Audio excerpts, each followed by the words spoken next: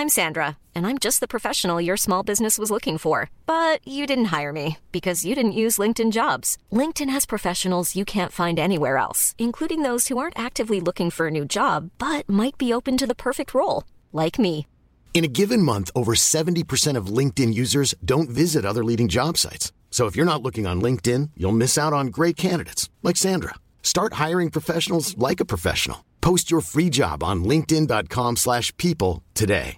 Life is full of awesome what-ifs, and some not so much, like unexpected medical costs. That's why United Healthcare provides Health Protector Guard fixed indemnity insurance plans to supplement your primary plan and help manage out-of-pocket costs. Learn more at uh1.com. Many of us have those stubborn pounds that seem impossible to lose, no matter how good we eat or how hard we work out. My solution is PlushCare. PlushCare is a leading telehealth provider with doctors who are there for you day and night to partner with you in your weight loss journey. They can prescribe FDA-approved weight loss medications like Wegovy and Zepbound for those who qualify. Plus, they accept most insurance plans. To get started, visit plushcare.com/weightloss. That's plushcare.com/weightloss.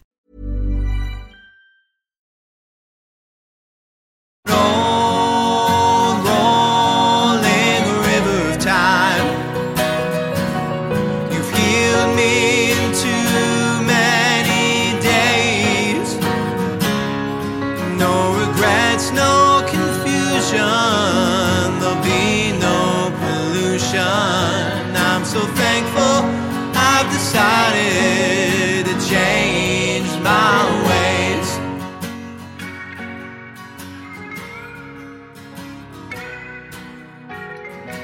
Happy Pride Month once again, and welcome back to the Leaving Eden podcast. My name is Gavriel Hakohen. I'm here with my BFF and co-host, cult expert, cult survivor, Sadie Carpenter. How you doing today? Doing fantastic. Happy Pride Month. And also, if you're listening to this on release day, happy Juneteenth.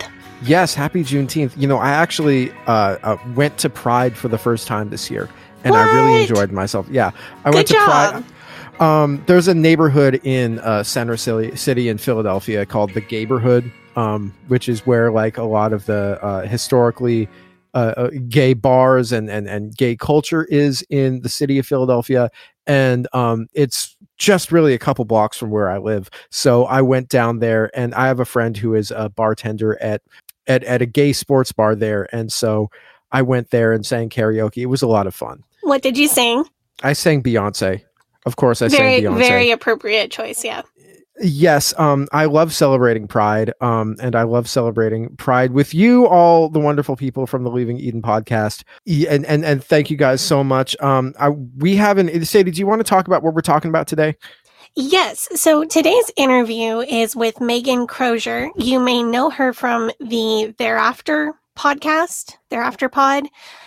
We are talking about the experience of realizing your queerness a little bit later in life, like in a person's 30s or 40s, as opposed to when a lot of people do when they're teenagers or 20s or even younger than that.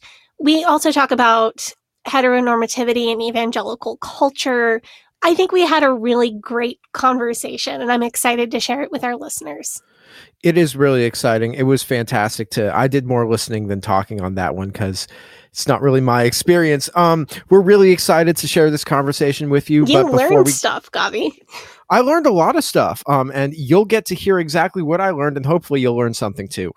Before we get into that, the Leaving Eden podcast is the podcast about my BFF and co-host Sadie Carpenter's life in and escape from the independent fundamental Baptist cult. We talk about this cult. We talk about other cults. We talk about religion. We talk about fundamentalism. We talk about the real and present threat that cults and cult ideologies pose to society as a whole. And it is our goal to promote freedom of mind, freedom of thought, and freedom of religion.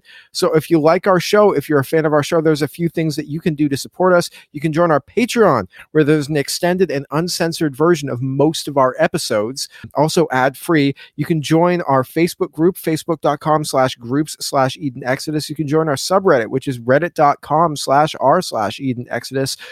If you've seen the Duggars documentary, Shiny Happy People, or if you're interested in the Duggars, we just about a week and a half ago, we came out with a special review of that episode, and we had some of the actual contributors from that episode.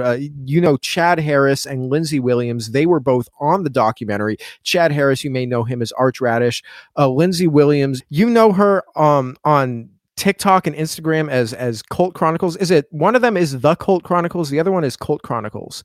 Well, I know that TikTok is Cult Chronicles. Okay, then Instagram is The Cult Chronicles. And you know Chad Harris as Archradish. He's very big on TikTok. Both of these people featured very prominently in the IBLP documentary and the Duggars documentary, Shiny Happy People. And both of them came on together on our show. And you can listen to that episode. That's on our feed. Make sure that you go and check that out if you haven't checked it out yet. Yeah, I'm going to thank our patrons. Sadie's going to give us the TW, and I'm going to read a pride story from a listener, and then we're going to get into our episode. So, Faith Promise Missions and I Gave It All to Your Patrons. Thank you guys so much. Our I Gave It All to Your Patrons. Your names are Kathleen Moncrief, Melissa Mosley. Fantastic. Wonderful. We do appreciate you so much. Our Faith Promise Missions to your patrons are Alex P., Alicia Guild, Ali Allen, Anisha Patel, Ashley Doxtater, Brooke Tully, Chrissa, Crystal Patterson, Dear Ethan Hansen, the musical, Dora J., Eleanor Donahue, Enchanted Fairy, Esther M., Hannah Ross, Hope Norum, Horton Here's a Shane, Janine Collin, Jen Kaharski, Jessica Tambo, Jonna, Kat Henwood, Kay Turwee, Kristen Marie, Linda Morgan, Lindsay Goss, Lorena Watson, Madeline Cusick, Marlena Stuve, Marsha Millard. Marsha Millard is new. That's not a name I've seen before. Yeah, welcome, Marsha. Mary Williams, Mary Martin, Megan Arendt, Rob the Methodist, Sarah Reese, Scooby Sleuth, Stephanie Johnson, Susie, Tara McNamara, Tiffany Enderby, and Wes the Cowboy. Thank you guys so much for being Faith Promise Missions to your patrons, and I Gave It All to your patrons. And thank you so much to everyone who supports us over on Patreon. Yes, a big thank you to all of our Patreon supporters, as well as our listeners who aren't able to financially support on Patreon right now, but support us in other ways, like sharing our podcast with friends and family, talking about us on social media, and all the other ways that you send new listeners our way. Yes, thank you guys so much. Sadie, just give us the TW, and then I'm going to read a pride story, and then we'll get right to this interview. All right. In general, we talk about a lot of potentially triggering topics on this show, including but not limited to suicide and mental health, racism, misogyny, PTSD symptoms, child abuse, mental, physical, and sexual abuse, and spiritual abuse, including guilt, shame, and fear. In most episodes, we'll mention at least a few of these topics, but we try very hard to avoid graphic detail unless it's relevant to the story that we're telling on that day. And we give you a heads up before we go into any of that kind of detail for any reason. This episode in particular does talk about heteronormativity and comphet and sexuality and bisexuality, but this is a light on the triggers and maybe a little deeper on the theory. We, of course, talk about queer people being invalidated in church and affirming theology, and even moving past affirming theology into being an affirming person. But I don't think this episode is too heavy on any triggers beyond that. I like to have less triggering episodes, especially since we started off the month with Westboro Baptist. Trying to hit a good balance. Yeah, trying to hit a good balance. And of course, next week we have the Leaving Eden Drag Brunch to close out Pride Month, which is one of my favorite traditions. But another of my favorite traditions is when we get to read Pride stories from the listeners. So I have one from M. M uses they, them pronouns. Thank you, M, so much for writing into us. I'm going to read this story. It says, the actual story I want to tell is mostly humorous, if a little bit toxic in nature, but that's what you get with IFB kids. However, before I do the main story, I wanted to give a little background. For context purposes, I'm the youngest of 6 kids, and our parents were missionaries to Belgium and Holland while I was growing up. And then later, my dad started his own little church way out in the boonies of Alabama, Roll Tide, where there were as many meth labs as churches, but only the meth labs blew up, usually. dot dot dot. Usually, there's a story there, and I don't know. Our parents were/are very conservative and big into IFB. My dad actually went to Hyles Anderson College when it first opened, but left a little early due to Hyles being a power-hungry weirdo, and because my dad was so convinced that Jesus was coming back any second that he had to get out of there and start preaching the gospel as quickly as possible. Like really desperate hype man on a really tiny budget. That's a combination of good and bad, I'd say. I think really reading Hyles as a power-hungry weirdo is a plus, but everybody has their wins and losses in life. Yeah, well, M goes on to say, still waiting for that comeback, JC. Just kidding, I'm an atheist now. Anyways, being so conservative was both just all I knew and therefore natural, and at the same time, so frustrating and stifling. I'm an AFAB person, and by now you well know that what kind of limitations and expectations are put on us in the IFB. I knew from around the time I was 6 or 7 that I never wanted to have kids, but everyone around me kept making comments about when you're a mother as if it was an unavoidable reality before I'd even hit puberty. Ugh, yuck, that's kind of grooming behavior. My mom was/is the biggest proponent of these comments. Fairly recently, she even broke into tears on a phone call, calling it, quote, unnatural that I still don't want to have kids. She needs better hobbies. Indeed. Yeah. But we really started butting heads when, in my late teens, I realized that I'm non-binary, not out to her to this day. Oof. That sucks. And I finally started dressing more how I wanted to dress. This included getting a short haircut, wearing pants. That's a whole nother story about how Hobby Lobby was ironically a gateway drug into me wearing pants. Man. Ugh. Hell of a way to start. Yeah, Hobby Lobby. They're getting young queer people to wear pants and funding ISIS. So, and also started my ongoing collection of flannel shirts. Hell yeah. I also bought my own underwear. Let me tell you, men's boxer briefs are so comfy. Unfortunately, my mom found the packaging for the underwear and told me that was cross-dressing and that I needed to get rid of them or God would punish me, etc. So I had to throw them away. Don't worry, I just got better at hiding my forbidden comfy underwear contraband. How dare they want to be comfortable all of the time? Yeah. Don't you know that God's plan for AFAB people is to always be pinched, squeezed, and itchy? Sounds about right. In my experience from the IFB. Flash forward to about 3 years ago. By this point, I had moved out of the state and all the way across the country. I had lived in the woods for a period of time doing conservation work and managed not to get eaten by bears or trampled by moose, and had also managed not to die of heat stroke or freeze to death on a mountain. Good for you. I had also acquired a partner. Just like the wording. Somehow, neither parent was terribly thrilled about it as we had started living together, or I'm sorry, TW for the phrase, we were living in sin. Gasp. Oh no. But there wasn't much they could do about it, besides lecture me that I would wind up barefoot and pregnant. But I thought pregnant was a good thing. Yeah. So their mom was upset because they didn't want to have a child, and then their mom threatened them with the potential of having a child as if it were a bad thing. Fundamentalism, baby. Let's go. Not very consistent. But back then, that wasn't going to stop my mom from taking me to Dirt Cheap, damn it.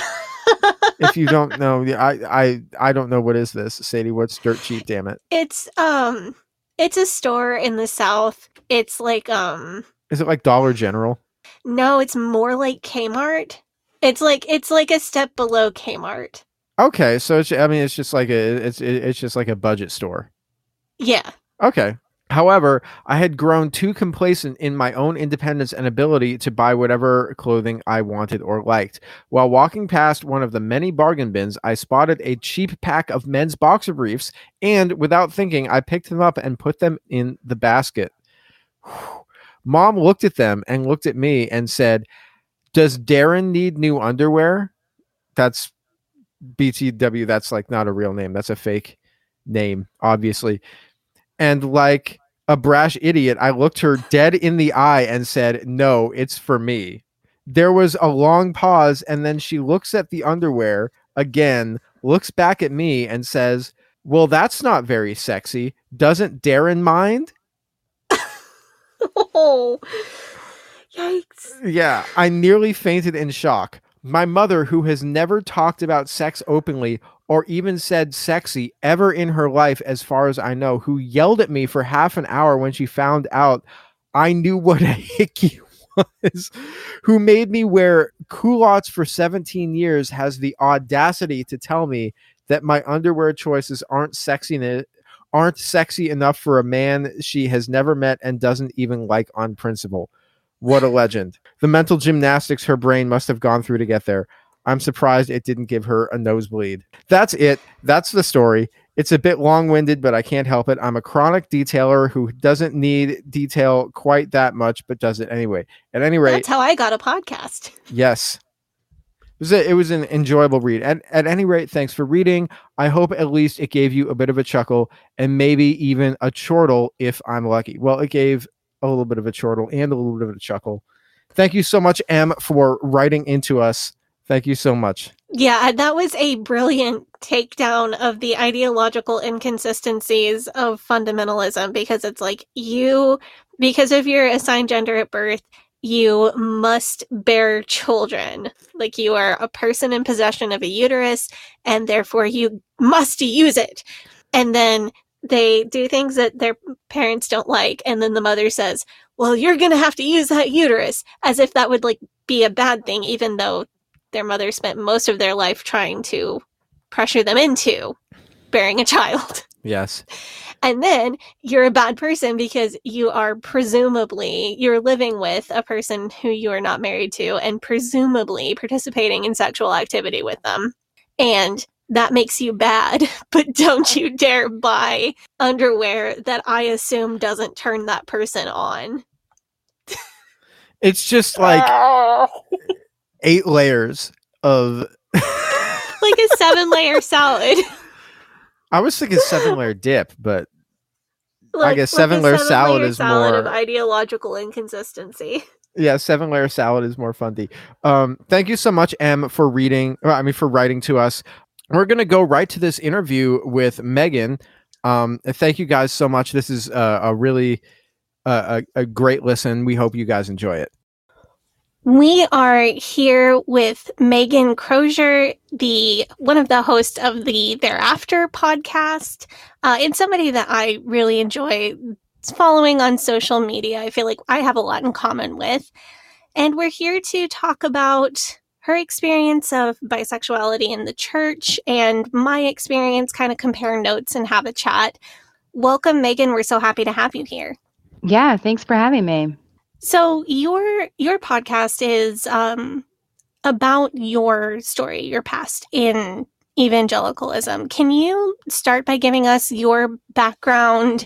Tell us your life story, whatever you'd like to share with our listeners. Yeah, and our podcast, I feel like, goes into a lot of different stories. So just to put that out there. But yeah, I grew up evangelical and grew up in the Midwest in a non-denominational-ish church. And I say that because we were part of the Evangelical Free Church, but we were really based. I was in Illinois. We were based off of Willow Creek Community Church and kind of their like quote unquote seeker-friendly model with like drama and all of that. And so I was all in. And so I was a student leader in my youth group. I went to public school through high school, but then I went to a Christian college. And out of all of the Christian colleges, because I went in Chicago, it was a more, I guess, liberal one compared to, I guess, Wheaton or Moody. But I went there because I liked that environment at the time for me. And I knew all the rules. I loved rules. They felt like comfort for me because it was like, just tell me what to do and I'll do them. And it was easy until it wasn't, it was kind of that thing. And so I did that for a really long time. I almost became a missionary after college. I studied Spanish and youth ministry in college. And for a lot of reasons, that's a different story. That didn't work out. And I went back to school and got a teaching degree. And then I was a teacher for 15 years. And so kind of during the pandemic, I started deconstructing everything, my career, my faith, my sexuality, just all kinds of things. And so, and I think loosely over time, I had always had a little bit of the, I guess I could say, Rachel Held Evans kind of tone in my head, in my brain, that would be like, wait a second. And I would have those moments, but then I didn't follow those kind of thoughts or lines of thinking for a while until I did. And then once I did, I was kind of horrified. So, that's kind of in a nutshell. You get on, it's like getting on a roller coaster. And you get up to the top of that big first hill, and then you start going down and you think, oh my God, what did I get myself into? Yeah. I definitely identify with that. I also went to Christian college in the Chicago area, believe it or not. But I went to the really weird fundamentalist one over in Crown Point, Indiana. So I know that, what was your background growing up in church and being in Christian college in regards to LGBTQ people? Were they affirming? Were they not affirming, kind of a middle ground? What was your experience? What were you being taught? Well, so I have a story of a really good friend that I had in high school that was gay, and I brought him to youth group, and he was like, he knew he was gay. That wasn't a question. And so his first kind of charge was to go up to our youth pastor and say, what does the church think about this? And the immediate response was, the whole love the sinner, hate the sin. And I think it was wild to me, because at the time I just did not see the damage that mentality has, and we don't have to unpack that now, but at the time I was like, oh, okay, I see that, and so that's kind of what I had, the message that I had for a very long time, until I saw, I more, in the last 5-10 years have dug in, but that was kind of what I grew up with. And that seems, I grew up in a less affirming, like on the far other end of that love the sinner, hate the sin spectrum. The people who say that with their mouth, but in reality very much do not practice the love the sinner part. That sounds so nice. Like when you are fully immersed in that belief system, like you think that that's as good as you can possibly do. And it's difficult when you have that realization of, oh, this is not as good as I can do, and also this is not acceptable or good enough. Were you taught that gay people go to hell? I was taught that our ultimate goal was to save them. And I'm trying to think if that message, I don't think that message was explicit, but I was taught that it was a kind of a wrong that needed righting, if that makes sense. Yeah, and you can get into all of these layers in evangelicalism where it's, oh no, gay people can absolutely get saved and go to heaven, but if they're really saved, isn't God gonna do a work in their heart to reduce the feelings of attraction that they have to people of the same gender, or to change who they are, or to magically make them straight, and towards the more extreme end of that. I know that coming out as bi was a pretty recent development for you. Was that in the last maybe year or so? Yeah, it was last August. I made a public post. It was right around the time of my 40th birthday, and that had been kind of a big year for me. I had learned a lot of things about myself, and it was just, I tweeted it out. It was something that I had a couple conversations with. Well, I had a few friends that I had a lot of conversations with about it. I put it out on social media, and that was really, I was probably more publicly out than, I did that more, I guess, in a public way than having, several ongoing private conversations. I found you on Twitter right around that same time. Yeah. So it was, this new Twitter follow that I don't feel like I know yet through the internet, and was seeing you doing a public coming out post, and that was really inspiring to me, because I really love to see people giving themselves that affirmation at any point in their life. So that was a fun time to find you on Twitter. And then I started listening to your podcast and kind of got to know you a little bit better. So the coming out was pretty recent. When did you first come to realize that you were not straight?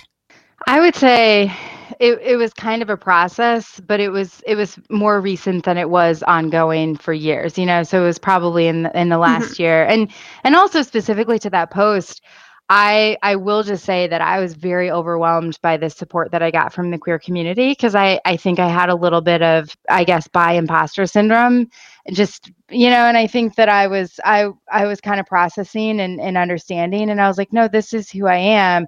And just seeing how fiercely people were like, especially queer folks, were like, welcome, you're one of us. We see you and we understand you. And that was a very, very big deal to me. And because I just wanted to also honor folks that had like, I didn't have this experience where I was closeted for years and had that affect my mental health the way that it does to folks that are closeted and just know fiercely for many, many years. And so I wanted to honor that, like, my experience is different than other folks, and that there's there's privilege in the way that I was able to come out, and then also being in, you know, a straight passing marriage at the time, and just and in, you know, the grand scheme of how folks face marginalization and things like that, and just knowing kind of where I'm at. And so that was part of that whole journey. But as far as the kind of understanding my own self and my own journey, it was something that I started to see a spark of in just as I was fiercely, I guess, an ally for the queer community, for the lack of a better way of saying it, or an advocate, and just really starting to deeply understand, like, this is what this looks like, and this is how people are treated in evangelicalism and things like that. And I really started to see myself in that, and I started to see, and I think too, I'm going to be honest, as queer representation becomes more and more visible in media and in conversations, and you start to hear yourself in other people's stories and see yourself portrayed, you're like, oh, I resonate with that way more fiercely than I ever realized. And so it was just a process, and then having conversations where I had more to understand about bisexuality than I knew, and about queerness than I had known. And so talking to my queer friends and reading books by queer authors and things like that were all part of that process. You hit on in that statement so many things that I want to talk about with you. So that was fantastic. I swear, every time we have like a guest on, and Sadie's like, I really want to talk to this person, they always tell a story like that, and I'm just like, where have I heard this story before? You know? Oh yeah, co-host. Yeah. Last week we had Pastor Noah Hepler. If you watch Queer Eye, he was the ECLA pastor. Oh, on that's the first episode of yeah. season 5 in Philly. Yep, I did see Oh my that God, episode. he was amazing. He and I are best friends now. Yes. Like, big scripture nerd. Like, we had the best time. But like everything that he said, I was just like, where have I heard this before? Yes. Yep. It is really interesting to specifically be a bisexual person. And that's why I wanted to have you on this episode, because I felt like you and I could have this conversation, because there is inherent privilege for bi people who are in straight passing relationships, and for bi people who don't present extremely queer, which is hard to do in the Pacific Northwest. Yeah. Because I have bright purple hair, multiple tattoos, and generally wear like jeans, a band shirt, and a flannel, and people think I'm a straight girl. Yeah. Because we live in I hear Portland. that. Yep. My experience is that since I moved from Portland to Philadelphia, in Portland, the way that I look and the way that I dress is 100% straight, and I get to Philadelphia and like people keep asking me if I'm bisexual. It's very you have funny. a nose ring and a couple earrings. Oh, that's funny. In Portland, that's like the signaling. There's no signaling. It doesn't make any sense. So I want to circle back around to that, like, compet and the interesting place that bisexual people occupy, like in society and in the LGBTQ universe because of like there's like a hand in hand privilege and also erasure. And they go, it's both the same thing. I want to back up into your story for just a second first, if that's okay. Because Sure. I feel like there were signs of, oh yeah, this kid is absolutely bi, all the way back to childhood. I did not have any access to language about like what the bisexuality existed. So my story is kind of, oh, I grew up, I knew I was attracted to boys. So I never thought to ask myself if I was attracted to girls because I'm attracted to boys. Therefore, I'm straight and not a sinner and we're okay. But now, like with my perspective, oh, there were signs. Do you feel like, what's your story regarding that? Do you feel like you might have realized you're bisexual sooner if you had more access to language or information?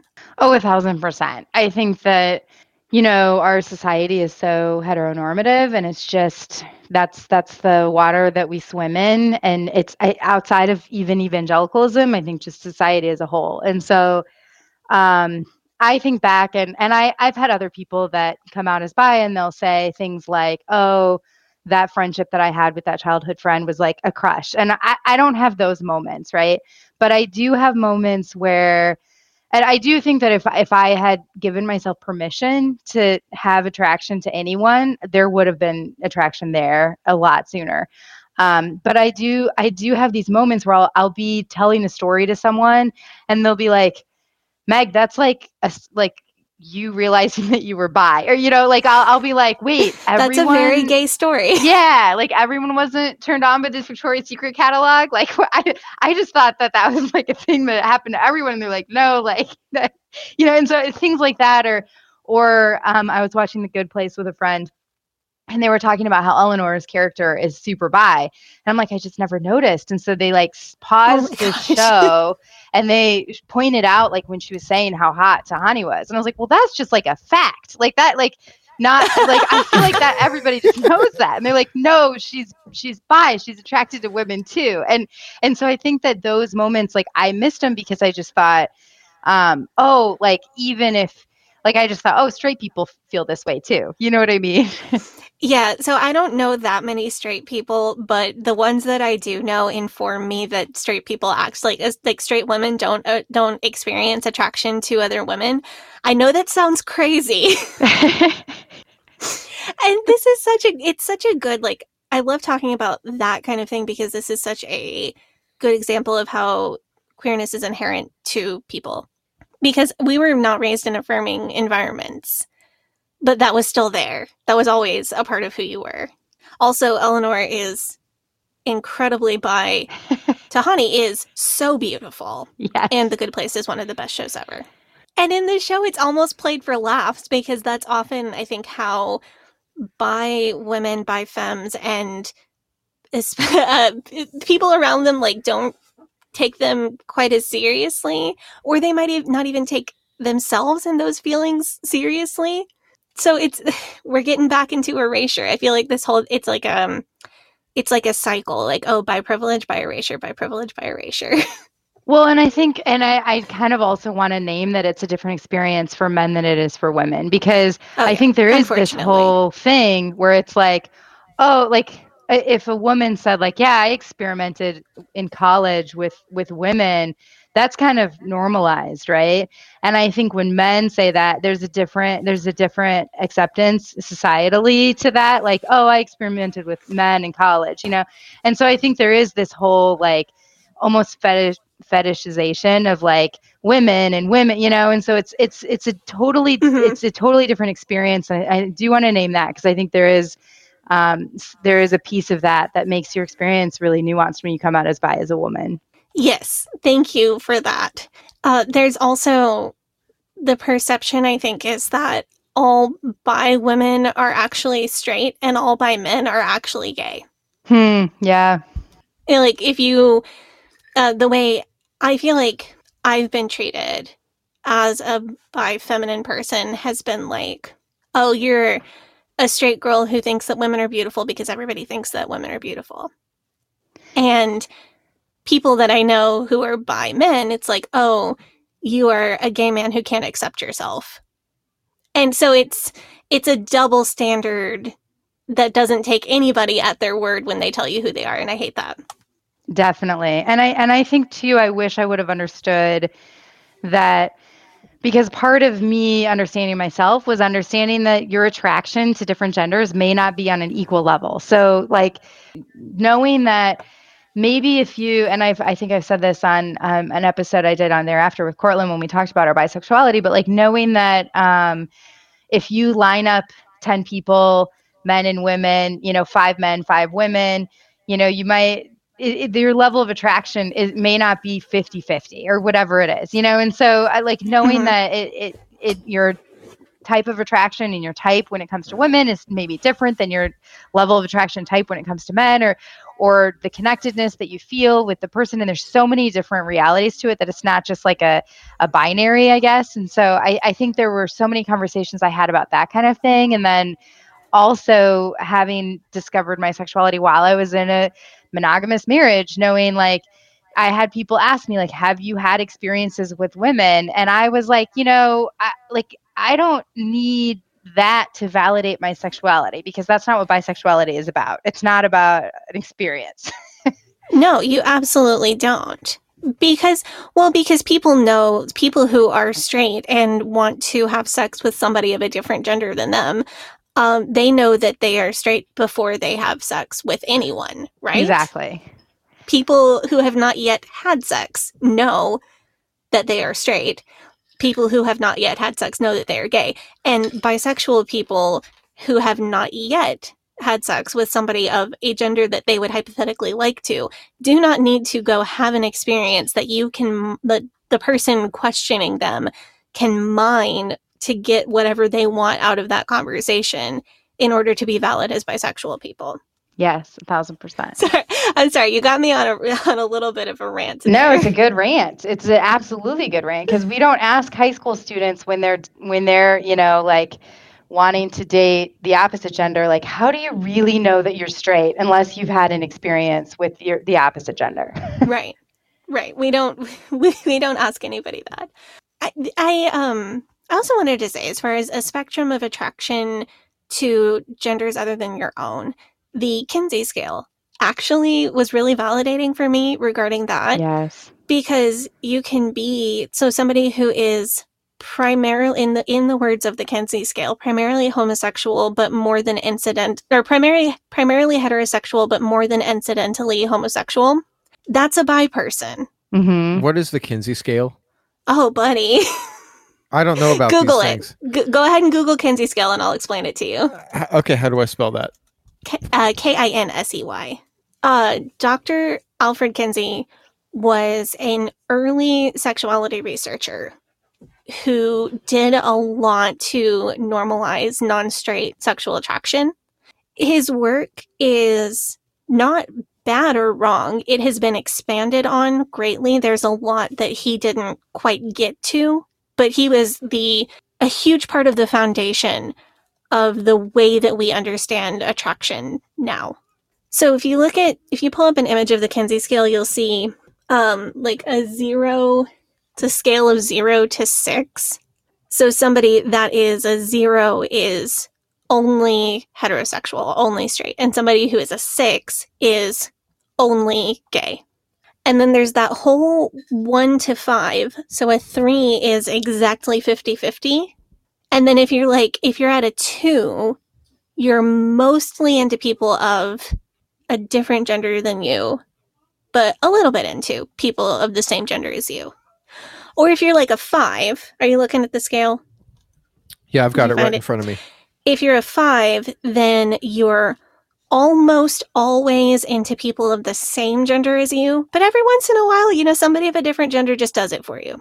It explains people's sexual attraction as something different from like you're straight, you're gay, or you're exactly 50-50 down the middle bi. Because that's not how a lot of people experience, especially bisexuality. And you can experience different so there's sexual attraction and there's also romantic attraction, right? So I experience, honestly, more sexual attraction to women and feminine people, but I generally experience more romantic attraction to men and masculine people.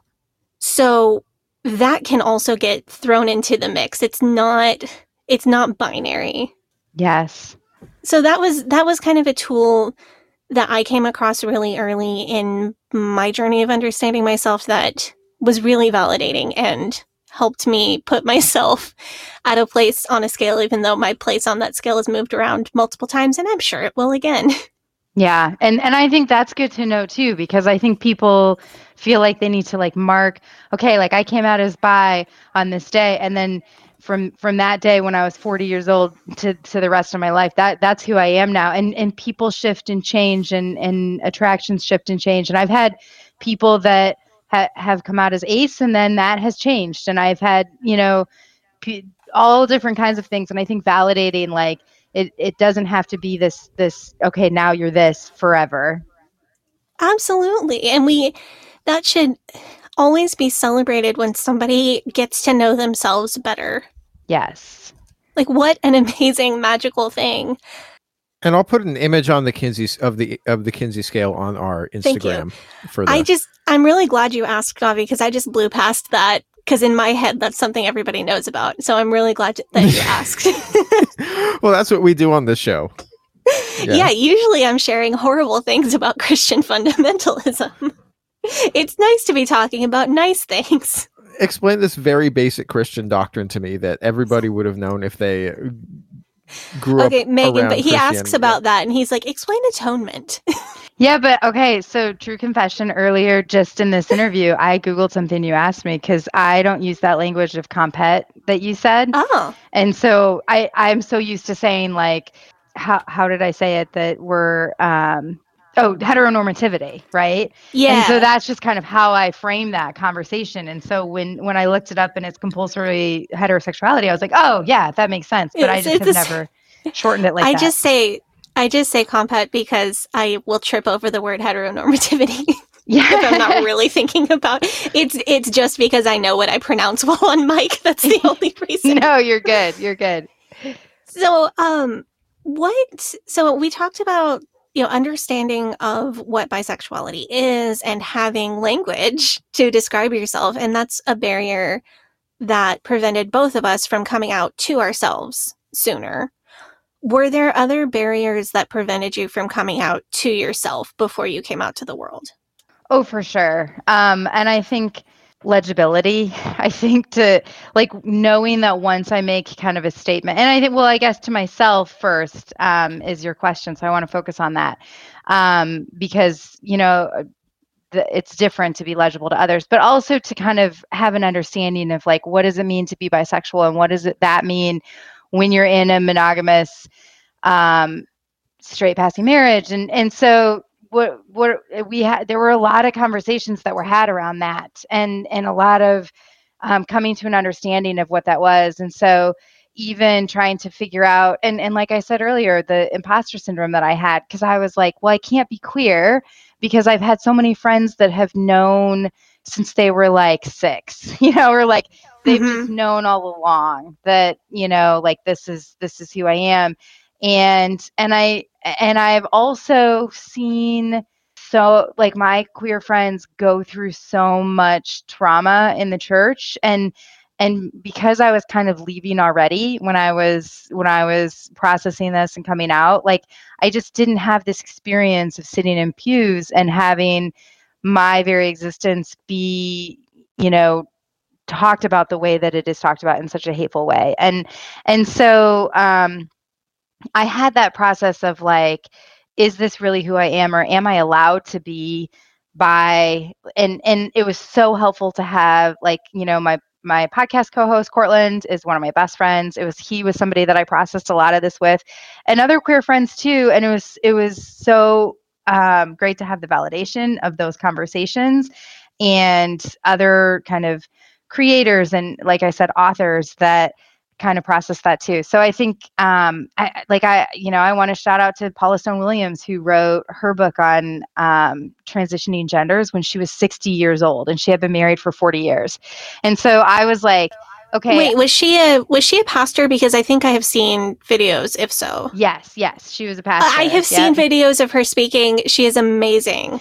Yeah, so I met her. And now I want her book. She's amazing. I met her at Wild Goose last year. She was really, really a great friend to me that weekend. And we had her on thereafter, but she talks a lot about gender and just kind of what it was like to be in the world as a man. And then how transitioning just kind of opened her eyes to what women experience. But just her whole story allowed me to be like, because I kind of thought, well, I'm 40 years old. It's kind of too late, to have like a new awakening to something. And I was like, no, she was married for 40 years and was 60 years old when she had her awakening, and it wasn't too late for her. And I was like, this is who I am, and I want to be authentic about who I am. And I'm so glad that you did that, because it was right in the middle of that process that I found you on Twitter and hit that follow button and wanted to hear more about what you had to say. What do you think was more difficult, coming out to yourself or coming out to the world? Oh, that's a really good question. That's a trick. That's kind of a hardball question. Yeah. I mean, I think it was a long process of trying to figure out like who I was and is this me and that kind of thing. But what I didn't want to do was have that process over and over and over again with people that didn't understand, if that makes sense. And so I didn't want to put myself in a situation where I was getting questioned for justification, validation, explanation. And so that's why I chose to come out the way that I did, because I did have people in my life come to me afterwards offended at the way that I came out publicly instead of to them privately first. And so it was, when I get that feedback, my inclination is to really kind of first say like, well, this isn't really about you. and second say like, also, I feel like you're asking the wrong question. Like, instead of kind of, like, why did you come out this way? Like, I think those folks should maybe ask themselves, like, what was it that prevented me from being a safe space to have those conversations with Meghan, So I want to be really careful how I phrase this, because coming out very publicly all at once, kind of getting everybody in one fell swoop, is more than valid. But I want to share my incredibly different experience. Absolutely. Absolutely. Yeah. I never came out. Like, I never made a Facebook post. I never did anything, or I don't know, had a party. What do people do? I did come out to my parents and my siblings Christmas of 2017, because I had a girlfriend at the time. This was right before I met my husband. I had a girlfriend, and I really thought we were something. I mean, I was shopping for engagement rings while I was in Alabama. And then, of course, she broke my heart, because that's what really pretty girls do. It's okay. That's her right. She's allowed. You know how people come out, Sadie, is if they get like, the gender reveal cake, but like you cut it open and it's the bi pride flag colors inside. I might just make that for myself. Meghan, do you want some cake? What kind of icing do you like? I would love that. But also I was having flashbacks. I can bake a cake. Yes. But like, I was thinking like, it's not like baptism, right? Like that's like when the way you said that, like, oh, I didn't do this big thing. And I was thinking like, there's not like this sacrament that you have to do to become part of the queer community. You know what I mean? Yes. They dip your head in the water of, I don't know, what's really bisexual drink? Rosé. Yeah. I like rosé. Yes. I've been drinking, I don't know, Gabi. Are you sure you don't need to be asking yourself some questions, bud? I've been drinking pink Prosecco because they had a really good deal on it at the liquor store. So maybe... Yeah, so they dip your head in pink Prosecco, and they proclaim you in the name of David Bowie and Kristen Stewart. Yeah. Mm-hmm. No, so I never, I always felt like when it came down to it, I felt like coming out publicly was it felt like an obligation and felt like a burden. Mm. And and it sounds like it didn't feel that way for you. No, and it didn't feel like an obligation, but it was important to me to A, be who I was, and B, I have a lot, like I said, about legibility. Like there's a lot of people in my life that really don't understand, and I was okay with that because I was like, I would rather me be the one queer interaction that they've heard of and have that kind of nugget of, what happened there, to carry into as the next generation coming in is becoming more and more authentic about who they are and their queerness and things like that. And to have like my peer group that are raising kids that are my kids' age, because my kids are 9 and 11 right now, and having them be able to be like, I do know someone that's queer, and I like, it just felt like that was I wanted there to be a little bit more representation in some folks' lives, and then also to be authentically who I was. And again, that's not for everyone. And I want to validate, like, if you don't have that big, I have to have this coming out moment, like that's a totally valid way to be bisexual. Yeah. And so is, from the other side, so is having a giant coming out Facebook post, have a party, celebrate and explain and get it all out in one place. I totally support that way as well. Yeah. See, I was also, we're talking about something that happened over 6 years ago. So I was also 24 when what I did was I did come out to my family because I really thought it was going to be something with this particular girl. And that was the only coming out conversation I ever had. And then after that Christmas, I just started living as a bi person and posting bi flags during Pride Month and dating people. And then I pretty quickly met my husband and got into a monogamous relationship with him. But I just kind of never quit talking about it. I think I mentioned being bi in like the first episode of this podcast, but I just never had a big coming out thing again. And I thought to myself, well, maybe I have to make a Facebook post and deal with the ire of the people from my church growing up. Yeah, no, who wants to do that? No. Like maybe I have to like earn my queerness, you know what I mean? Oh, yeah, no. By dealing with this anger, dealing with this hatred and taking it.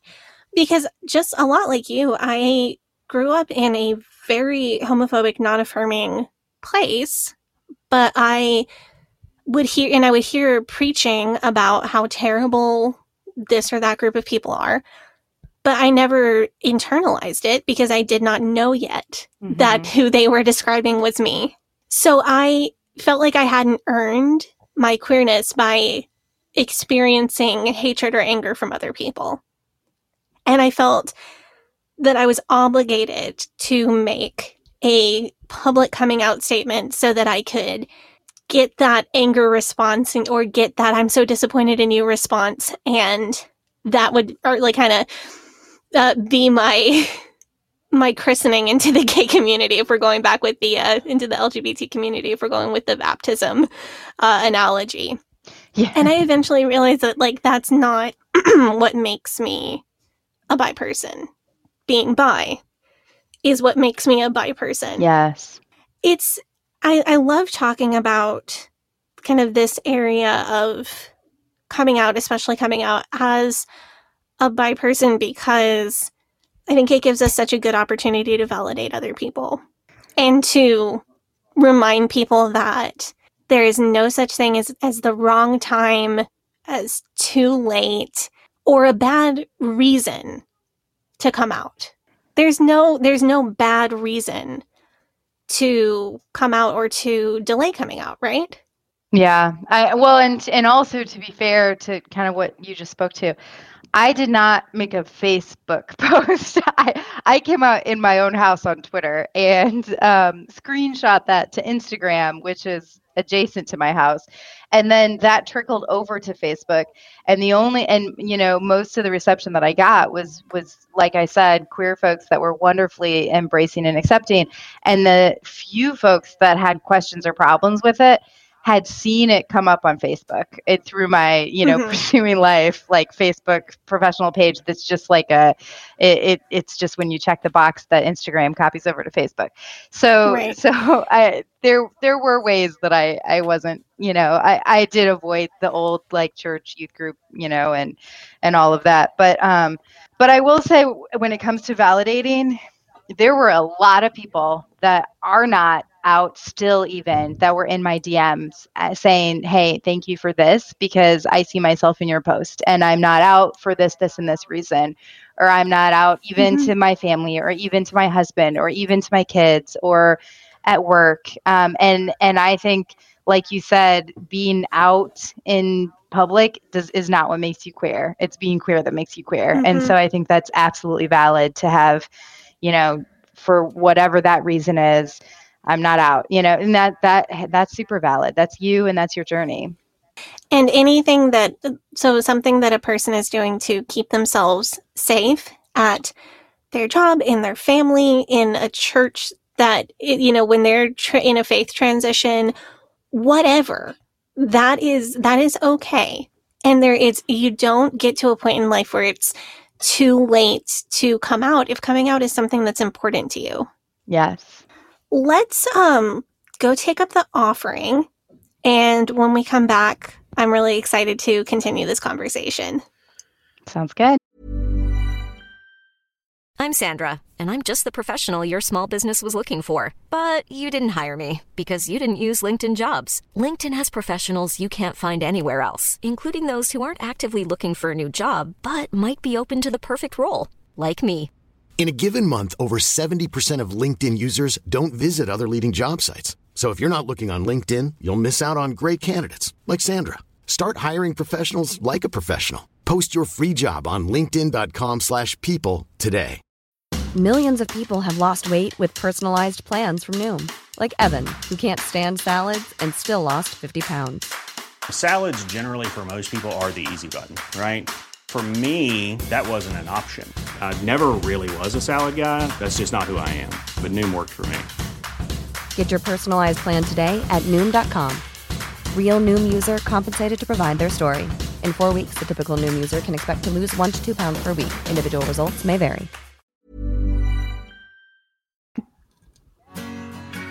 Hey, Sadie here. If this is your first time listening to the Leaving Eden podcast, make sure you go back and check out episode 57. It's a primer episode for new listeners. That episode tells my personal story and gives you all the terms and information that you'll need to know going forward. Also, check out our cult true crime series, The First Family of Fundamentalism, so that you can get the whole cult story. If you like our show, you can support us by joining our Patreon, where we have extended and uncensored episodes as well as other bonus content available. You can also join in the discussion in our Facebook group. That group is called Eden Exodus. Tell a friend, tell a family member, tell your worst enemy.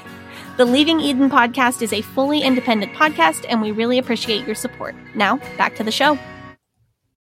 We're talking about bisexual pride. Sadie and Meghan are talking about bisexual pride. I'm mostly just here. You are being an ally and learning stuff today. I'm learning quite a lot today. I learned about the Kinsey scale. I learned about the Kinsey scale today, which I didn't know about before. So I feel really great about that. Yeah. I know, Meghan, I want to talk a little bit more about like the theological side of this. Was any facet of your own queerness a catalyst for deconstructing, or did it kind of go the other way around? Like you deconstructed first and then started to find out about your queerness? Yeah, it's funny because I think that I had a tweet something to the effect of like the pipeline of becoming queer affirming to becoming queer is very real, like the evangelical pipeline. And I had a lot of folks that were like, oh, that was me. And then I had a lot of folks that were like, actually, my journey was the opposite. Like I was queer and then I was queer affirming, which is very valid because that happens to so many folks that grow up in the church. And I think for me specifically, I was deconstructing first and I became queer affirming. And a lot of that, queer affirmation came from watching a sermon series that I was going to this local church at the time, and they were doing this series on race. And it was actually a really well done series in some regards, and in others it wasn't. But what happened was, in that series, they kind of took Black Lives Matter and they were like, this is the part of Black Lives Matter that we are on board with. And then the part where they disrupted nuclear family structure we're not on board with. And so I went down a rabbit hole and I found a series that pastor had preached at a different church about homosexuality. And that was the first time it had been laid out to me that if you're queer in the church, you have three options. You can be celibate for life. You can force yourself into a heterosexual marriage, and they kind of said, if you choose to live into your queer identity, then you're just not living what God's plan for you was. Oh, and I just, at the time, was like, okay, so I went through purity culture, like wait until you're married to have sex. And the thought of being told like, no, actually, sex just isn't something that you get to have in life. Sorry. You just drew a different card in life. And I was like, I could almost sense the trauma just being handed to folks sitting there listening to that and being like, okay, this is me that you're talking about. And so these are the rules that I'm given. And like I said before, I was a rules person. Like, give me the rules and I'll follow them. And I could just feel like there are people trying to follow these rules as if these rules are correct, and that is not okay, And so that's when it just, everything started to shake up and shake upside down for me. So that was first, before I even knew my own queerness. So the topic of queerness was a thing that helped you deconstruct, even though it wasn't your own. That's fascinating. 1,000%. Yeah. And it was, even some of the resources that kind of got me into queer affirmation, I don't think are affirming enough anymore. You know what I mean? So growth. Like there was a book that I read that was like, here's how you can be gay and Christian. And it was a lot of like respectability politics of like, as long as you're monogamous and you wait until you're married to have sex and you can be just like the straights, then like you can still be okay. We'll allow it. And I was like, okay, there needs to be like an expansive understanding of queerness because they're still trying to create binaries there that just should not be there. Yeah, that is tough. And it also seems to me like in order for them to understand it, or I guess be on board with it, they have to feel like it's within the framework of what they're already saying. They're like, okay, we can get on board with this thing as long as it's still within what we say that you have to do. Yes, 1,000%. And that I got to that point. That's a really great point, because I got to the point where I was like, some of this stuff that is, especially in the particular resource that I was reading, like I wasn't quite sure about the argument that they were making about like how the theology works. But I got to a point where I was like, I don't even care if I can make the theology make sense or not, because it's more important to me to see and love and be inclusive to people than it is to try to make sense of this within a theological framework. And so my ethics and my values are not based on the Bible. And I've had people say what are they based on then? Like how can you possibly be a moral person and not have ethics based on the Bible? But I feel very rooted in harm reduction and human flourishing. And I feel like that's taken me way farther in the sense of loving people than I ever went when I was an evangelical. I had just talked about this on our show a couple weeks ago about moral development not necessarily needing to come from the Bible, even for people who are believers. Yeah. Like you can absolutely use the Bible as a great source for moral development if that is one of your sources. But you can even, if you want to, you can even mix it up a little bit. You can get some of your beliefs about morals from the Bible and others from reasoning or expounding on scripture. It's really interesting how being an ally came first, because that's kind of similar to my experience. And it was more of a spiral / kind of all happened at once thing. But that was not too dissimilar from my experience. I know you've spoken on thereafter about whether identifying as a Christian still feels right to you. And I know from my own experience that can be a long process. And I don't want to grill you, like, where exactly are you in your process? Because that's mean. But what I do want to ask, at the place where you currently are in your own deconstructing process, what do you need from like progressive and affirming Christians?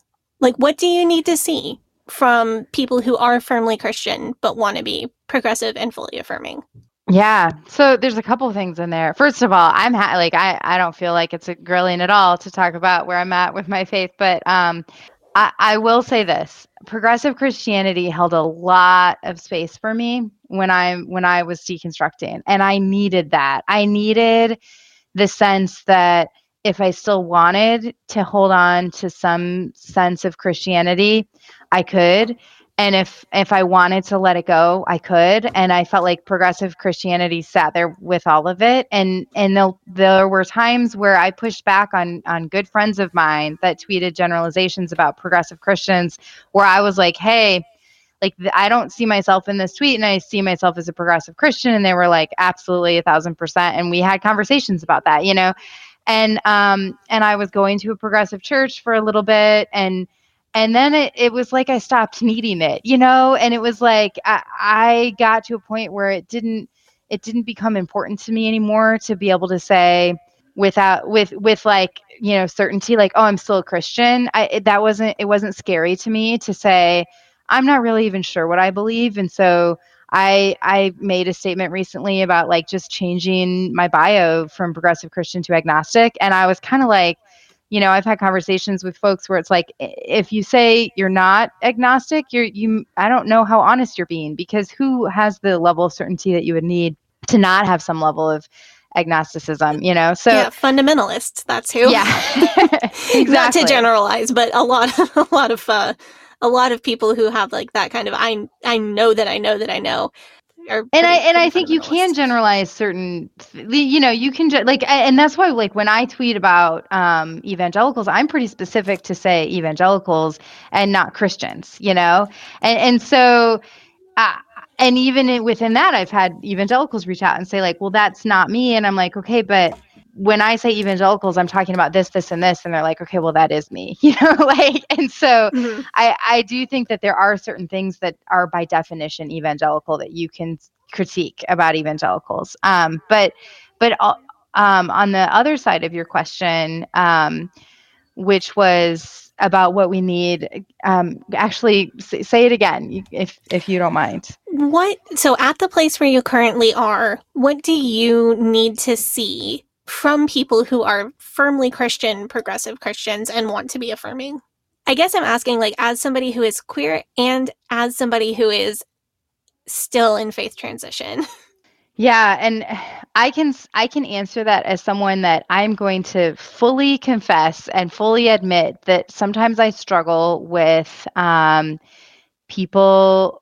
Like, I guess Cortland and I on the podcast have a good balance of like, I don't have a lot of patience for folks that aren't fully affirming.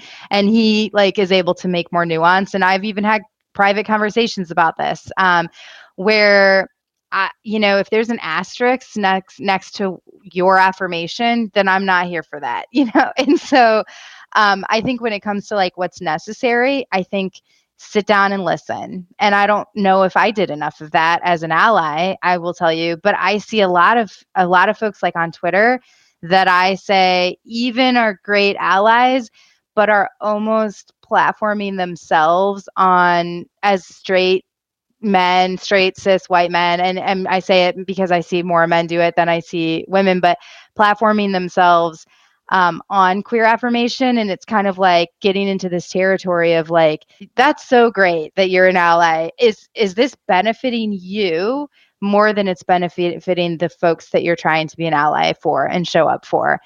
Because it feels like in some cases it can be. And so it's like, what are your what's the incentive that you have to be inclusive? Is it because you're trying to like grow your platform, grow your church, grow your following? You know, it's like, or is it because you really see and love queer people? Because I think that's a distinction. And I think not everybody has sat with that thought and that mentality. And that's just getting into progressive spaces. I mean, if you're not fully inclusive and affirming, then you're not even at this conversation, at the table having this conversation. You know what I mean? And I want, because am in a slightly different, but not that different place with faith, and still kind of finding my way. But I could see my end game being fully affirming progressive Christian. That's one of several places that I could definitely see myself ending up. And, I want to know how to truly build bridges with people who are atheist or agnostic or in a more hazy area of belief. Because if that is the path that my spirituality ends up taking, which that's the direction I'm heading right now, I want to have actual connection with people. You know what I mean? Yeah, and I think that a lot of that also comes from just embracing and accepting fully the person, fully who they are without stipulation. And I think that means like I was at a progressive church that had a panel about deconstructing faith. And on that panel were people that were atheists, people that were agnostic. And a lot of churches would have been like, you can only be up on stage if you still believe in this XYZ God, right? Mm-hmm. And so I think validating, you can be queer and be a Christian. You can be queer and not be a Christian. You can be queer and be whoever you are. And I'm still going to sit at the table with you. And there's no requirement. There's no like, oh, you have to be this kind of queer or this way of being in the world in order for you to come into my space or share space with me or for me to hold space for you or whatever it is. Like, I think that really, that's how connection and relationship happen when there's no requirement. You can, and that isn't even about queerness. You can be a hot mess and I'll show up for you, Mm-hmm. Yeah, it's like so much of where I've ended up in this like online space, talking deconstruction, talking my own experience, has necessitated building bridges with people who are in a little bit different place than I am.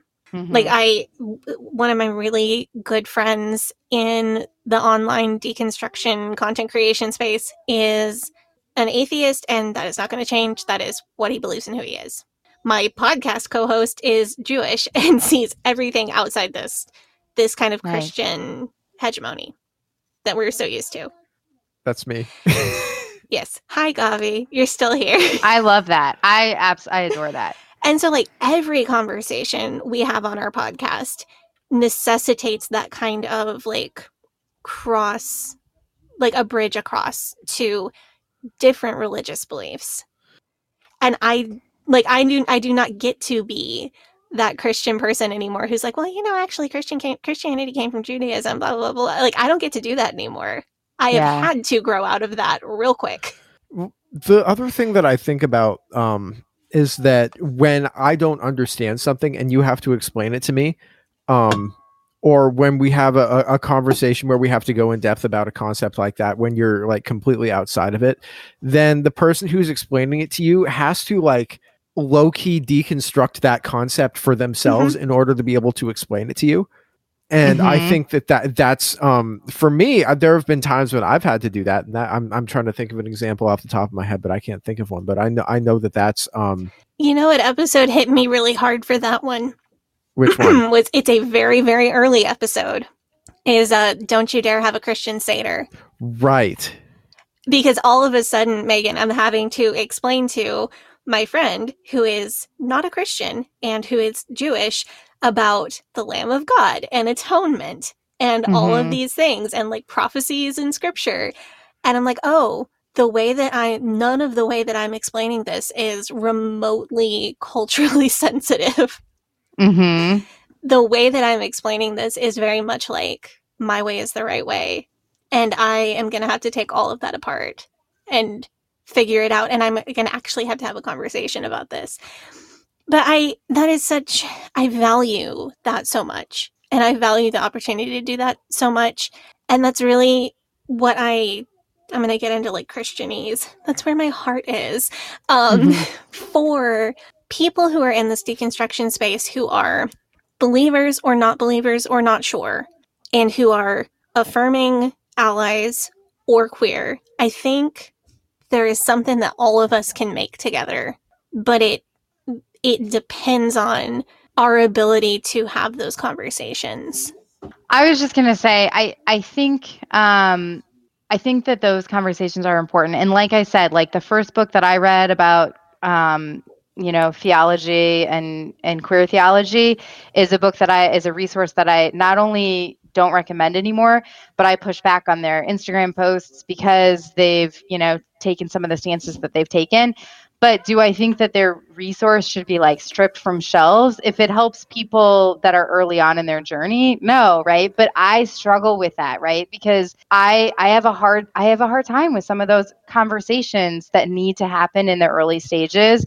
And maybe it's because I see myself in those and I know how fiercely ignorant I used to be and how much work it took to get. And so you would think that would make me even more, I guess, empathetic, but it's hard. It's almost harder for me. And I remember seeing a progressive author that I push back on because she writes about sexuality in a way that I disagree with.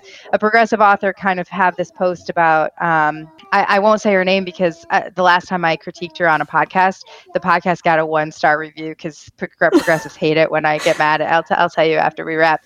But when I get mad about her, but she had this post that was like, if I'm on a spectrum of like A, B, C, D, and E, and I'm trying to move from point A to point E, I need people to help me go from like point A to point C before I can get all the way to E. And it's like, I got what she was saying, but she's also non-affirming. And so I was like, that's a lot of letters to say without saying LGBTQ, like it was just like, and so I get it. Are you trying to get to E?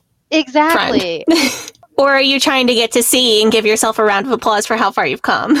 Exactly. And recognize the privilege that you can just like take your time, slowly getting from point A to point B to point B while they're like legislating to make people's existence illegal. It's like recognize the privilege that you have just kind of idling away in this. So yeah, I do get ranty about it. And I have probably areas of growth that I need for that kind of level of like, it's okay to like, we can have some of those beginner conversations and, but it is hard. See, is it okay? I want to push back on like your statement of I need to grow and be more ready to have those beginner conversations. And I'm actually going to use scripture to do it, so please don't hate me. But like, this is this is a concept that you are absolutely familiar with, is the concept of spiritual gifts, right? Yeah. Oh, for sure. And I don't know, did somebody ever tell you? What spiritual gifts, Sadie? What spiritual gifts? It's in the sequels, Gavi. I'm putting on my seatbelt. You mean the fan fiction? Yes, Gavi. It's in the fan fiction. That's what he calls the New Testament, Meghan. This is also by Apostle Paul, who is your favorite, Gavi.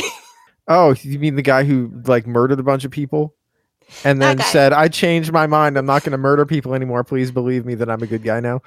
Yeah, Meghan, I'm going to find the episode where I explained the Apostle Paul and send it to you. It is comedy gold. Yes. Because he had no idea. He had never heard of the guy.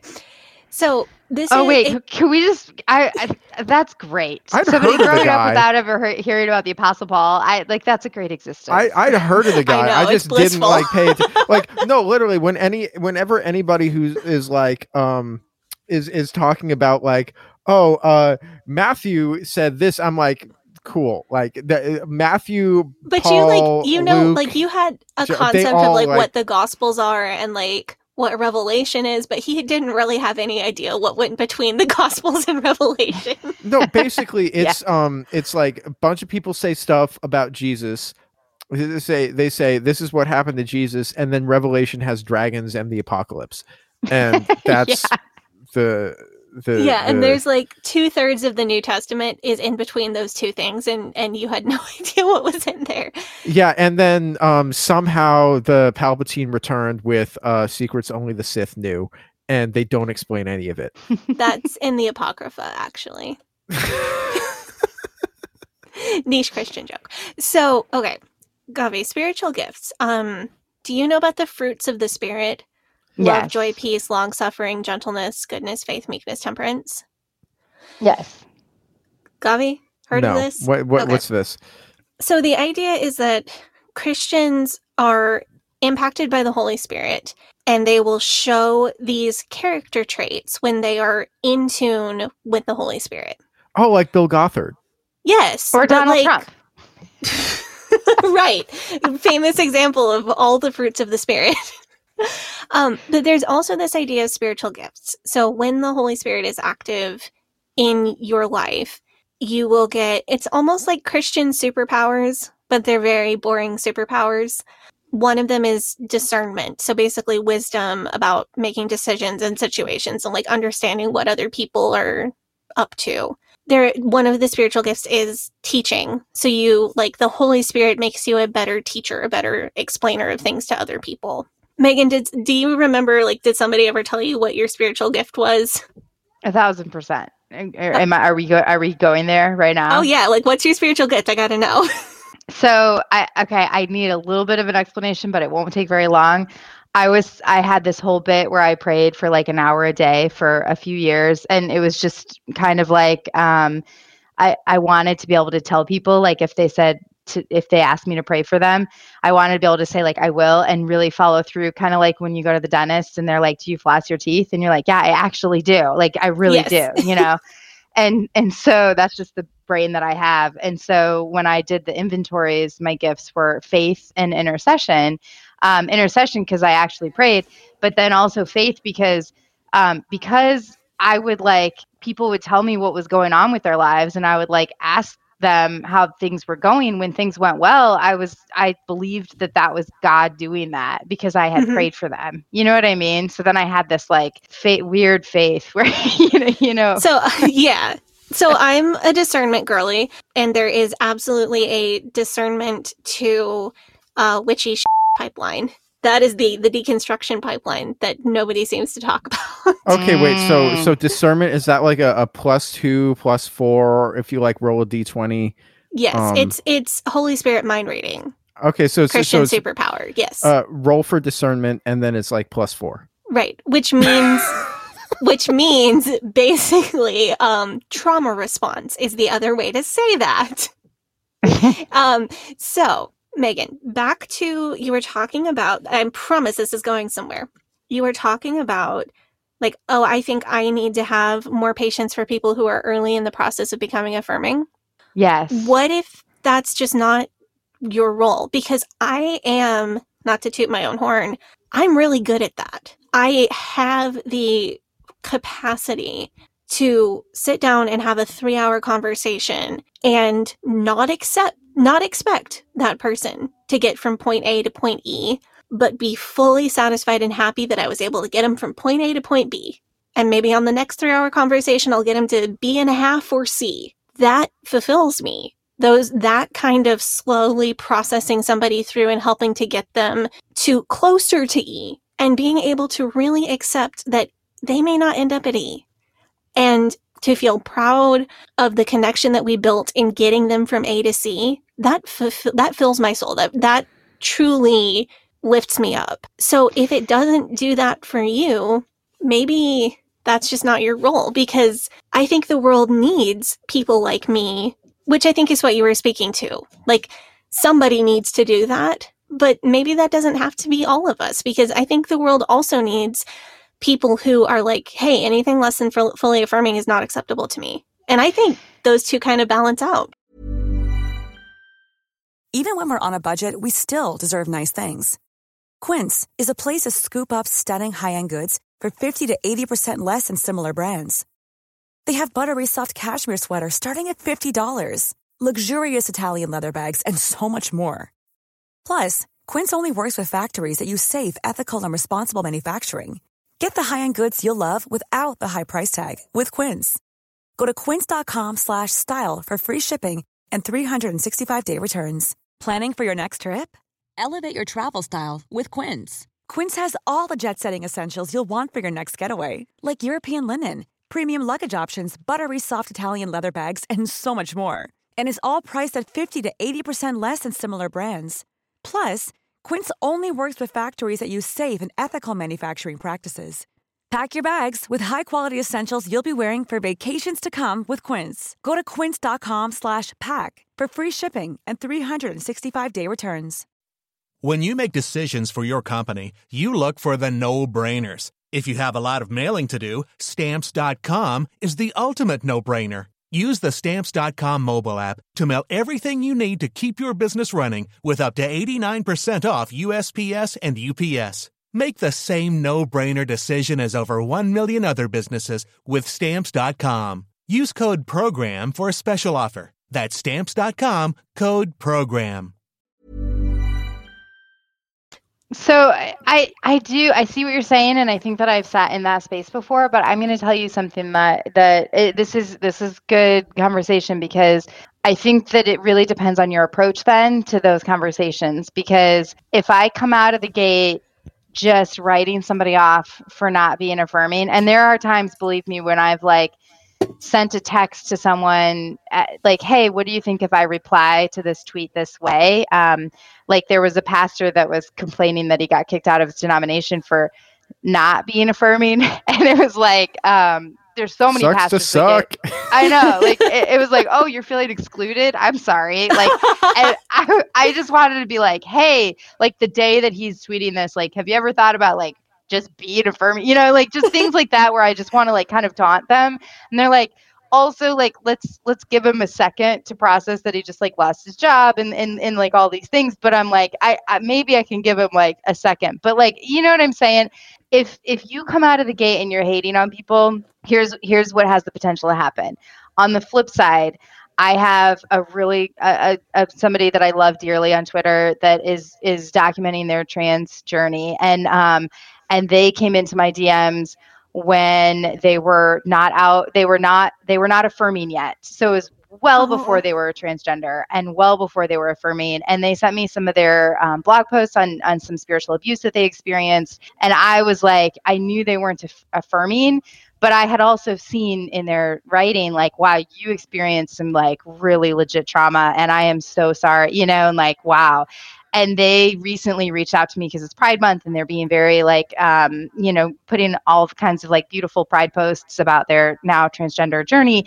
And they were that moment that you, with the platform that you have and the person that you are, validated what I was going through, helped me not only become affirming, but helped me affirm my own self, and then helped me come out. And I'm wow, what if I had handled that so much differently? What if I had just written them off and been F you, you're not affirming, And so it's I also recognize, yes, I think you're right, Sadie. Maybe some conversations are just not for me, but I also think the way that we navigate how we're not going to have those conversations is equally important to the way that we navigate how we do have those conversations. I think we're so on the same page here, because honestly, sometimes F you, you're not affirming is a completely appropriate response. Yeah. Yeah. Sometimes that is the correct response. But sometimes it's not. And I think we can talk about that. I think we can find ways to better navigate that. So so when we get in those situations where the correct response is F you, we can fully enjoy it. And all of the other conversations we can navigate and help people figure it out. The other thing that I was thinking about with regards to this is that, and this is just a personal observation, is that often I find that Christians may have a harder time thinking outside of binaries and becoming affirming of people who are not on a gender binary, because much of their theology and much of their life is based around binaries. Are you saved? Are you unsaved? Are you going to heaven? Are you going to hell? Are you baptized? Are you not baptized? It's a thing that happens to you, and that changes you to something else. And you're either this or you're that. Do you take this role in the church, or do you take this role in the church? You can be this thing. You can be this thing. You can be this thing specifically. I think that this is especially true with evangelical Protestants. A lot of times can have a harder time because their entire conception of the life is, this is who I am, this is what my role is because of who I am. And if you see somebody who is well, my existence is outside of your conception of what a person is, then that can be difficult for them to sort of comprehend. And if you can't comprehend it, how can you really affirm it? Yep. And that's the thing I think that allies can do, and queer people that have a lot of privilege can do, is help people maybe we don't challenge the binary of are you affirming or not affirming, and instead we challenge the idea that things are always binary. And digging into that with people, I think that's something that I really try to do. That's something that so much of my online work is related to. To that point, I think that it's all about like people not understanding something and being afraid of the thing that they don't understand too. Instead of like, let me listen and understand your lived experience and your experience. It's like, hold on, let me check with my pastor and see what the rule is and whether I'm supposed to like you or not. Yes. So we have a pretty diverse audience, and I would be willing to bet that we have some audience members who are thinking about all of these things and maybe this is a funny way to put it, but considering becoming affirming. And I hope that way of phrasing it will make sense to you, because that has been both of us at some point in our life. Like, I think I might be becoming an affirming Christian, and like, what does that mean? If you were speaking to our audience members who are in that space, what advice would you give them, or how can you give us your thoughts on how they can navigate that process with the most kindness and compassion possible? It's so interesting because I think just that phrase, considering becoming affirming, is loaded, right? Because that's a funny phrase, but like, I've been there, so I know it's real. Yeah, but when I hear that, I think like considering like loving and validating someone's existence or not, and so I think if folks are thinking through that and that's kind of how they're approaching it, because for me, I feel like I thought that I loved queer people and that was my desire, but I realized as an evangelical that I did not love them well, and that I had to unpack why, and I had to unpack how to love folks well. And this was before I knew I was queer, right? And so when it was, because I sat in evangelical spaces for decades before I ever heard that 3-point sermon series, and so once I realized like, this is how the church thinks that they're loving queer folks, this is what it means to say love the sinner, hate the sin. Hell no. Like, I was like immediately like, what needs to happen that I can figure out how to love people, really love people, not this love. And so I think that when you say you love queer people and you're not affirming in the sense of, and I think if people don't understand that language, it means like you think that what their life is a sin or their existence is a sin or who they are is a sin. I think you need to think about what that looks like, because it looks like, I think somebody on Twitter phrased it as like hate with a love mask on, because you're like, you really are, they're not in a safe space if the people that they're with think that who they are is an abomination. And so if you're on that journey and you're processing, I would say do that with your straight friends. Do that in spaces where you're not going to expose your queer friends to that, unless you have queer friends that have signed up for that. Like you said, Sadie, like you're like, me. I will, yes, exactly. I will do that work. I will sit with someone I don't feel, like activated or triggered by those conversations, then go do that, but like if they're just trying to like call up their queer friends and say like, help me process this.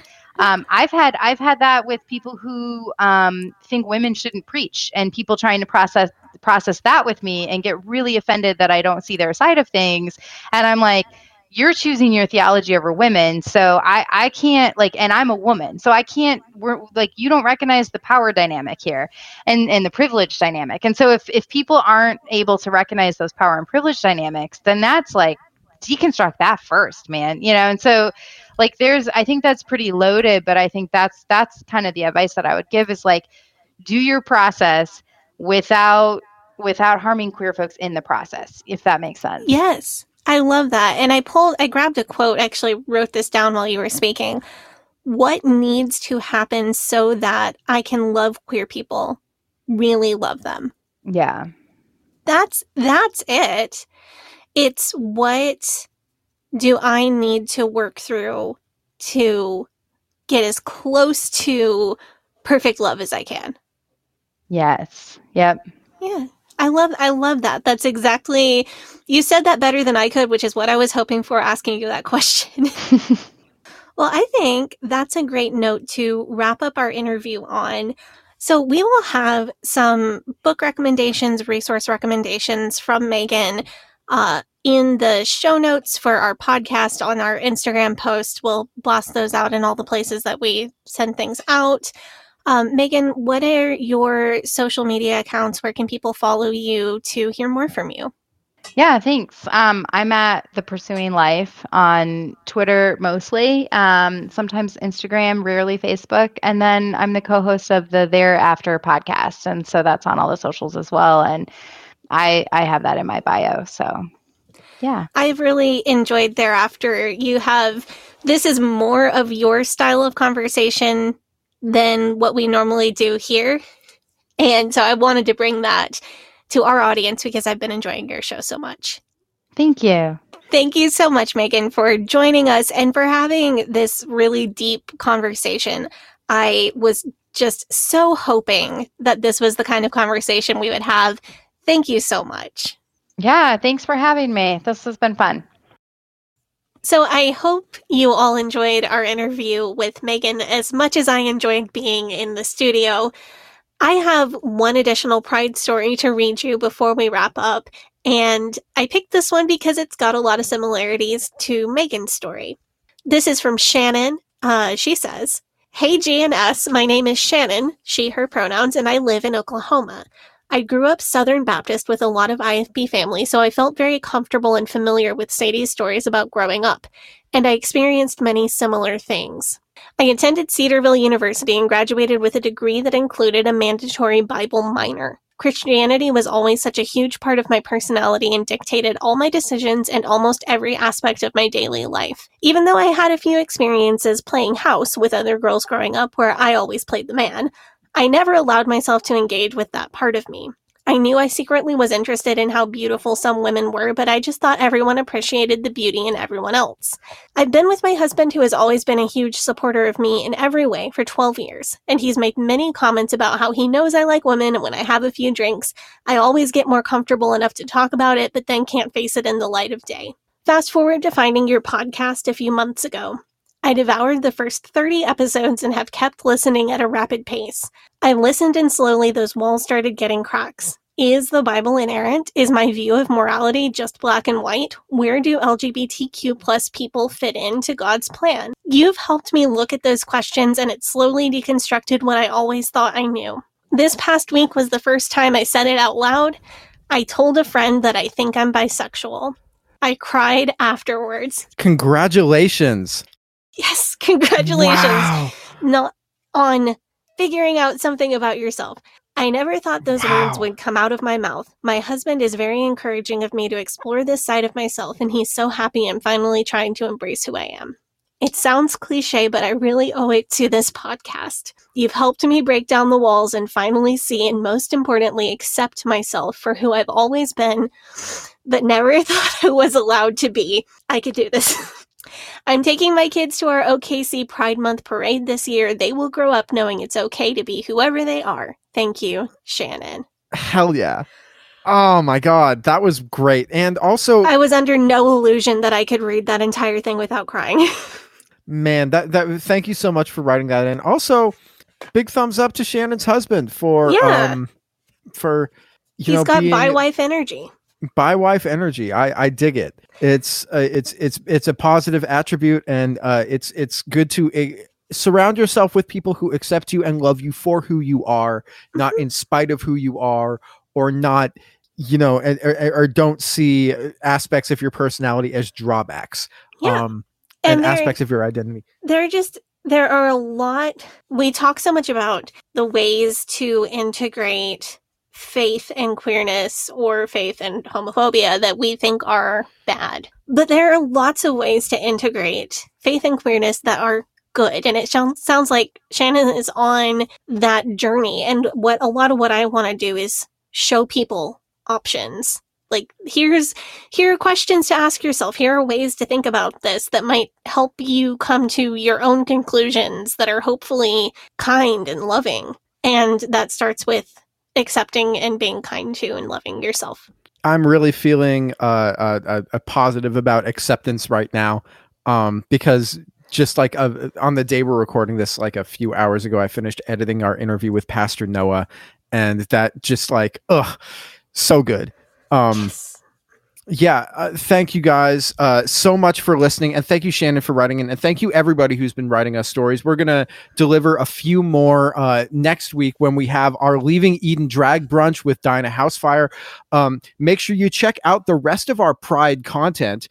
We had an episode a couple weeks ago about the Westboro Baptist Church. A week ago, we had an episode with Pastor Noah Hepler from the Evangelical Lutheran Church of the Atonement.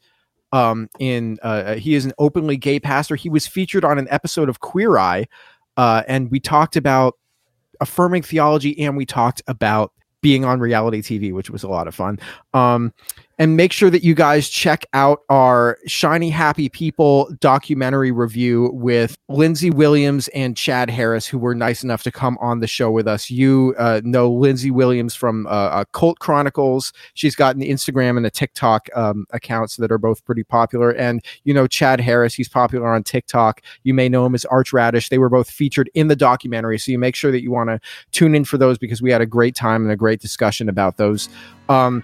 If you like our show, if you're a fan of our show, make sure that you follow us on social media on TikTok and Facebook and Instagram at Leaving Eden Podcast. Make sure that you join our Facebook group, facebook.com/groups/Eden Exodus, and our subreddit, reddit.com/r/Eden Exodus. Sadie, do you want to plug your socials? Sure, you can follow me on Instagram at Sadie Carpenter Music, on Twitter at Hell Yes Sadie, and on TikTok at Sadie Carpenter 1. And the only social media I'm really using these days is Instagram, which is at GAVRIELHACOHEN. Thank you guys so much for tuning in. Happy Pride. Happy Pride. Happy Pride. But old rolling river of time, you've healed me in too many days. No regrets, no